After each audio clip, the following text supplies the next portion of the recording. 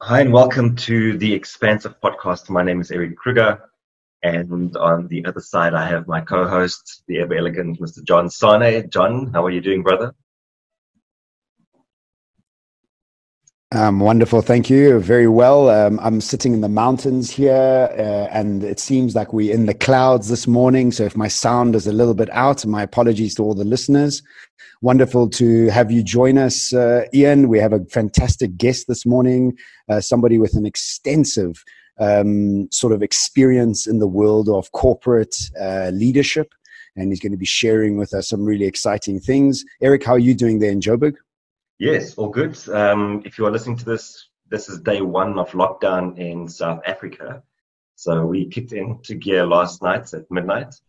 So 21 days ahead of us. Hopefully it's only 21 days, but chances are it might be a little bit longer than that. But listen, let's dive straight in. Ian, so again, thank you for joining us. To just give the listeners a bit of an idea of who you are, what do you do at the moment? What have you done in the past? And just what sort of keeps you busy at the moment?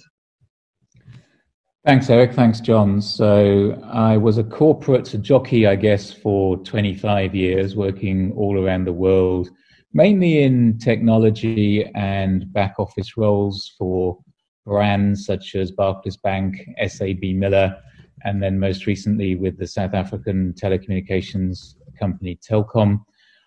I became the Chief Executive Officer of Africa's largest technology company, BCX, in 2017 and ran that for several years.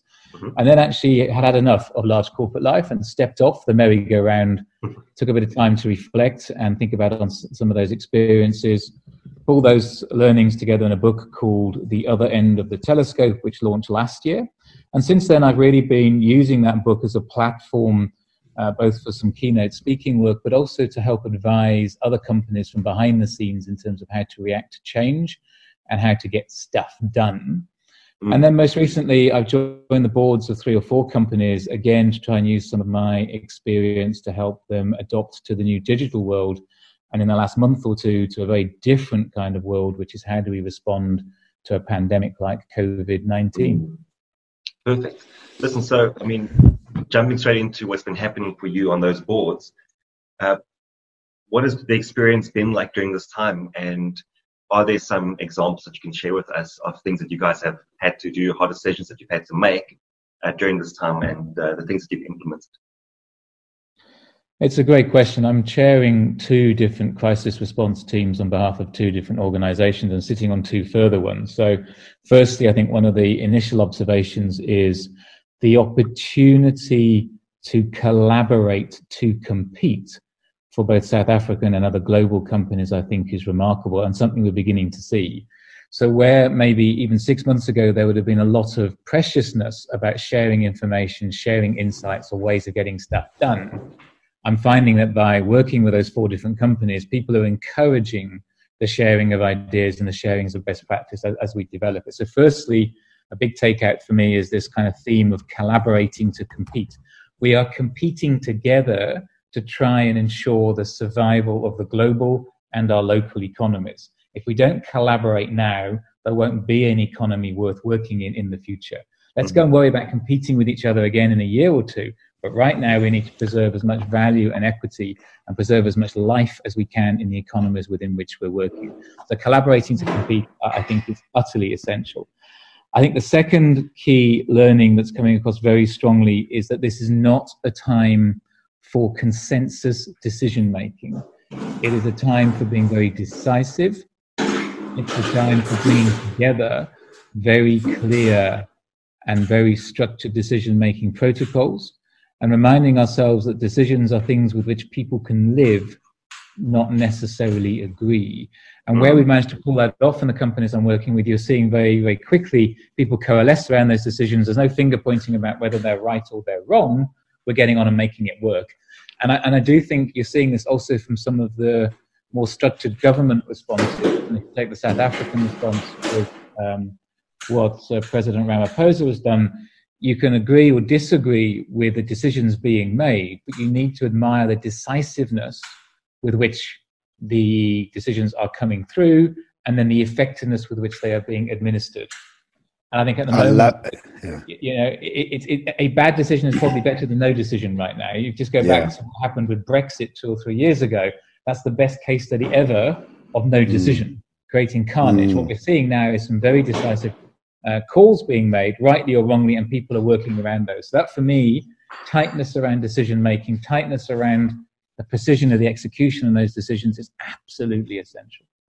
Wow. Ian, that is just fantastic. I was reading yesterday about hyper collaboration.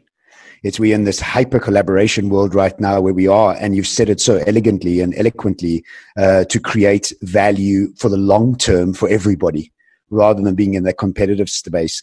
Also, when we decided to name this podcast, this version of the podcast called the Wartime CEO, the rules have changed. And it's no more time for the peaceful CEO that is all about having everybody's voice heard, but really coming in with decisiveness. So thank you for actually putting that together. It's a big learning curve for me. Are you able to tell us what sectors the companies that you are chairing in at the moment, what sectors are they actually playing in? Yeah, so it's diverse. So one of the boards that I sit on is a financial services board of a bank. So again, that's an essential service. It's obviously critical that we're able to look after and maintain our customers' money, but also work through how we can relieve any financial burdens that they've got. And that's difficult because banks themselves have their own liquidity rules and ratios that are laid out by reserve banks. So in that case, it's very much about how do we ensure that the fabric of the banking system continues to operate, but in a safe way and in a way which can further enable our customers. So that's one set of challenges. Another business I work with supplies promotional materials, workwear, and such like to large corporates. And again, it's a very different conversation. There are a lot of people involved. But are we totally essential to the economy? Probably not. So therefore, there's a different conversation around how you look after the workforce when they're not working, and how you prioritize. And this was back to your comment around Grant Patterson's podcast the other night around the supplier stuff. How do you prioritize the sequencing of your creditors and so on? So lots of different dynamics and lots of different decisions in different industries. Wow. How many people and headcount do you have across all these businesses? Have you taken a look at that number? Yeah, I guess if you add them all up, it's coming towards 10,000 people. Sure. Cool. Yeah. So obviously, there's many hard decisions that need to be made in this time, and I think Grant has been a good example of that. How do you think people make hard decisions in this time? Like, what informs the decisions that you make? How do you go about it? You have to have a very clear set of values that you and the rest of you in that room are prepared to subscribe to, that help you make those decisions. And in all of the business that I'm working in, we have found that very straightforward, I think. And I think a crisis allows you to prioritize and to focus very clearly. So in all of those businesses, we've said exactly the same thing. Priority number one must be the safety of our staff and the safety of our customers. Okay, so that's critical, number one. Second principle we've adopted consistently across the pieces, we would like to be able to continue to afford to pay as many of our staff for as long as possible. That's quite a complicated thing, to pay as many of our staff for as long as possible. It doesn't mean necessarily, I'm afraid, paying all of them their full salary forever. Yeah. It means making choices about what we can afford to pay in an aim to maximize ongoing employment, because the economy needs that ongoing employment and those families need that ongoing cash flow. Now, those decisions are different by business, but it's a critical priority call. So you're prioritizing the staff first. You're then prioritizing your customers. Can I continue to deliver a service, which for the banks and such like is critical, or the supermarkets? You've got to deliver essential services to the community. And then you've got to work out, are you prioritizing your shareholders or your suppliers next? And the reality is that you need to preserve shareholder capital to have a business to work in the future. So suppliers, I'm afraid, are coming number 4 in your kind of prioritization there.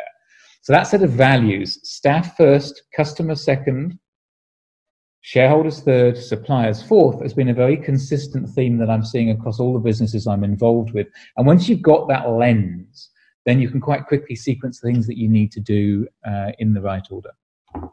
What I think a lot of businesses are failing to do is to establish that up front. If they're going to a meeting is to say, we're going to make some big decisions today, but let's first talk about the values that we have that will inform the decisions. I think they're in such a panic that they just jump straight to the decision. And then it becomes very convoluted and very difficult to make the right decision in the moment. Did you guys have to lay any people off yet? Not in any of the businesses yet. Okay. In all cases, I say, and we're looking at, but they're different businesses in different sectors. At the moment, we are managing to continue to pay people. We don't know how long the so-called lockdown period will be, but I fear almost for the period after that, when in some respects lockdown gives a process where people have some certainty of what's happening. But when lockdown begins to get relaxed, whether it's here or in the UK or wherever else, what other emerging economic platforms will be put in place to help people trade and survive? How much long-term liquidity has been destroyed in the marketplace and long-term cash in people's pockets to buy stuff? I think all of us are very fearful around that medium-term impact as much as the short-term. Mm. Yeah, and you said employee, customer, shareholder, supplier. Could you tell me what you're doing for the customer there? And so when you say you're protecting the customer, what are your sort of practices around that?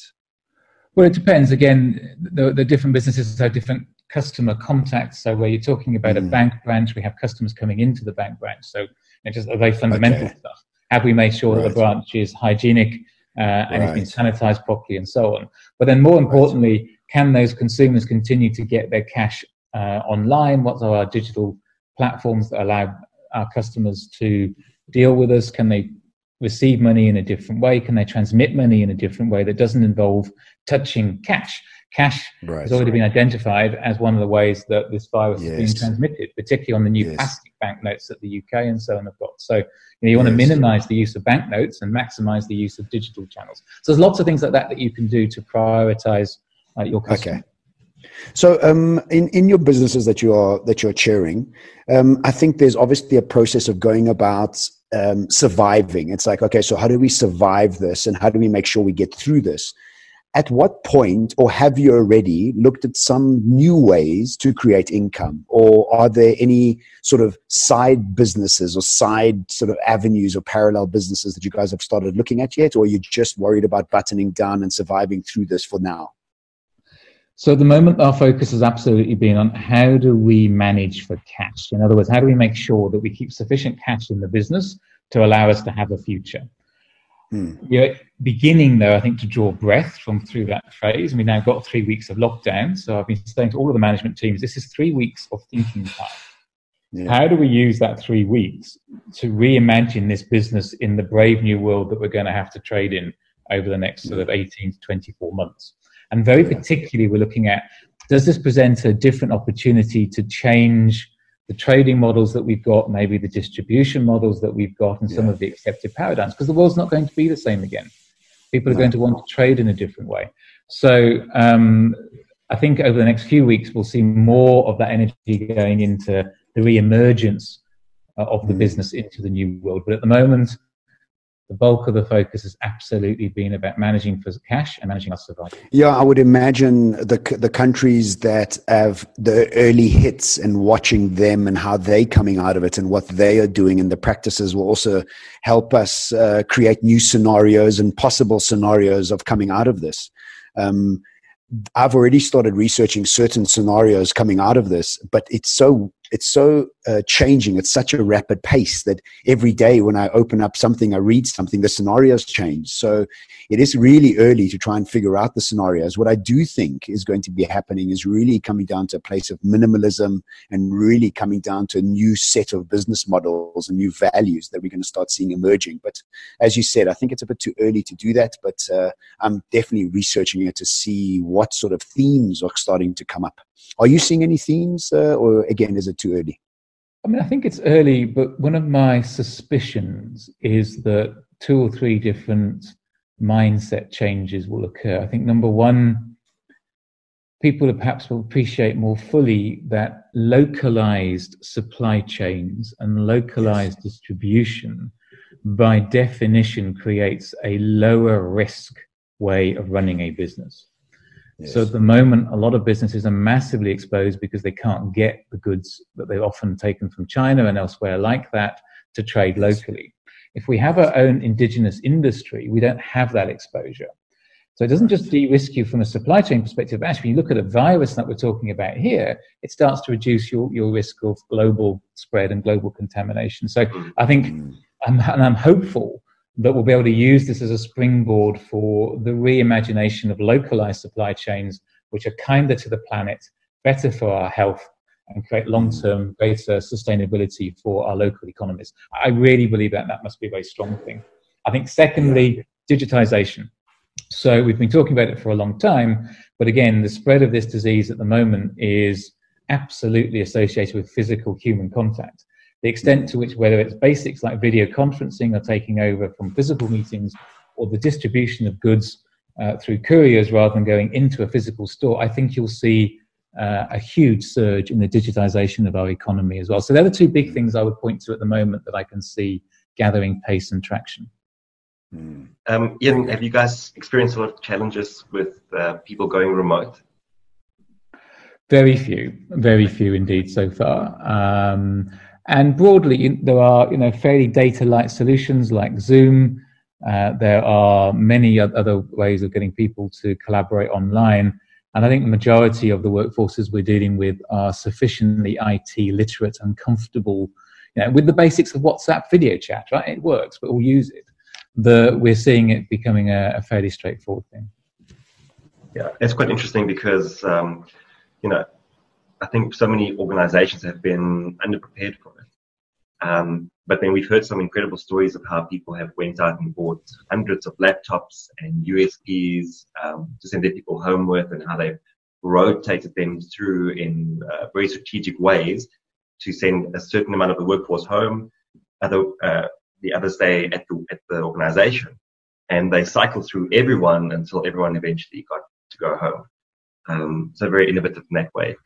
Ian, listen, I think we're sort of coming up on the end of the interview. Thank you again for your time. This has been really insightful for me so far. Going into lockdown for the next 21 days, and we're hoping that it's only 21 days, what would you encourage people to do in this time if you are, especially, the CEO of a business, whether that's a small business or a big corporate, where would you suggest they spend their effort, energy, and time? Well, clearly, for people running organizations, the day-to-day burden of that won't actually change. If anything, the number of decisions you're making day by day, which are unimaginable maybe 6 months ago, just dial up. So a large part of the capacity will actually be used up making, hopefully, the right calls for the right people. Firstly, I think secondly, though, the business that you run or the business that you're involved with will not be the same business in 6 months' time or 18 months' time. And the extent to which you can spend this time thinking through what will be different and how you can influence that difference is a critical opportunity for you to be able to leverage. John, any last thoughts from you? Yeah, no, I think that's spot on, because what I've been saying is let's prepare like it's never going back to normal, and let's take this time to reinvent. Absolutely. And the biggest bonus is if we does go back to normal, then you've created a brand new income stream or a brand new flow. So you're spot on. It's really like taking on the catalyst energy of we're never going back to normal. Let's start beginning and planning the new world that we're moving into. So thank you so much, Ian. I mean, this has been fantastic. I wish you well through this journey. I can imagine it being very hard because there's going to be some very difficult choices to be made and people's livelihoods at stake. But I have no doubt that you would be making the best decisions with all your experience, and also with all the new career that you've started, also having that insight to be able to help other organizations while you're actually doing it yourself. So a great mix of practicing what you preach, which I think is really powerful. Thanks, John. Thanks, Eric. It's been fun. Awesome. Thanks, Ian. Thank you. Guys. Ciao.